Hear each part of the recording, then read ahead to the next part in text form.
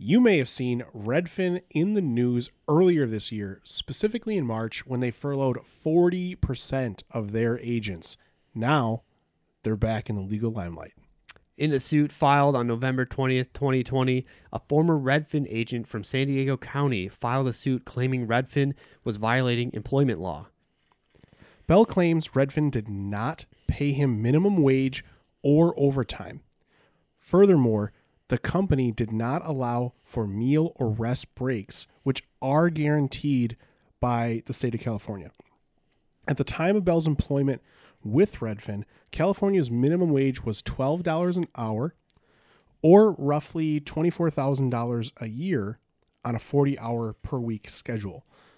But Bell alleges he was only paid $12,000 in the year of his employment with the company, while simultaneously contributing 60 to 80 hours a week to Redfin.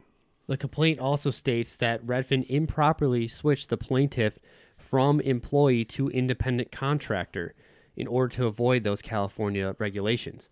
The complaint also alleges that the defendant maintained the same level of control over Bell even though he was an independent contractor.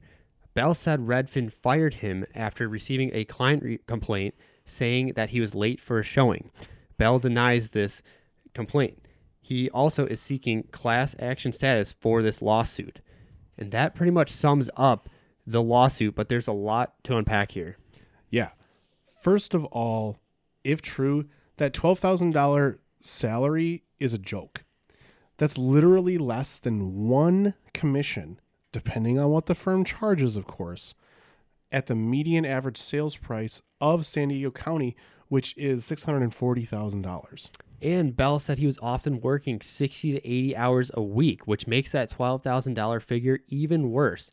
Plus, he said he didn't get any breaks, which as independent contractors, we are used to that fact, but he was an employee, not an independent contractor. Now, Bell did get fired. So there's always the potential that some of these claims are fabricated or exaggerated, but I think the base of the complaint is likely true.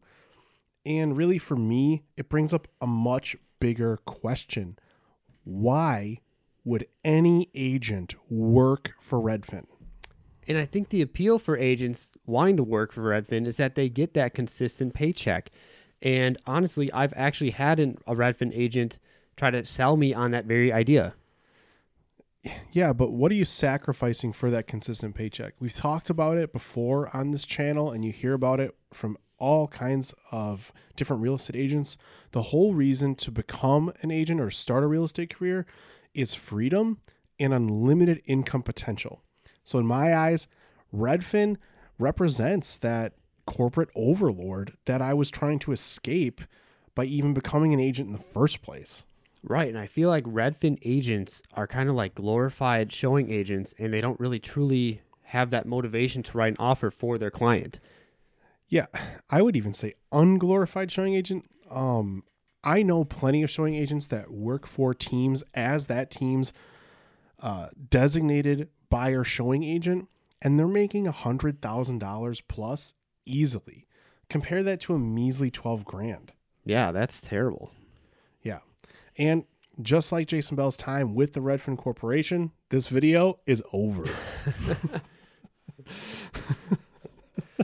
What do you think about the Bell versus Redfin case? Would you find working for Redfin appealing? Let us know in the comments. Yeah. And as always, make sure to like, comment, and help us reach our 10,000 subscriber goal by subscribing yourself. That's right. And if you're on the podcast, also make sure to leave us a 5-star rating.